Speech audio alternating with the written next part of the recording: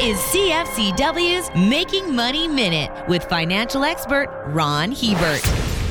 The economy generally oscillates between being slightly warm to being slightly cool. These mild changes in the business environment are magnified to a much greater extent by investors' reactions to them in the stock market. Investor perception often shifts massively and swiftly, going from euphoria to hopelessness and then back again. These mood swings push stocks regularly on a round trip from overpriced to bargain basement. Rather than being terrified by these cycles, smart investors can use them opportunistically. The big money is always made when buying as the emotional tide is going out, then selling when it's coming back in. For more information, listen to our Making Money show hosted by Ron Hebert and Gord Whitehead at letsmakemoney.ca or cfcw.com.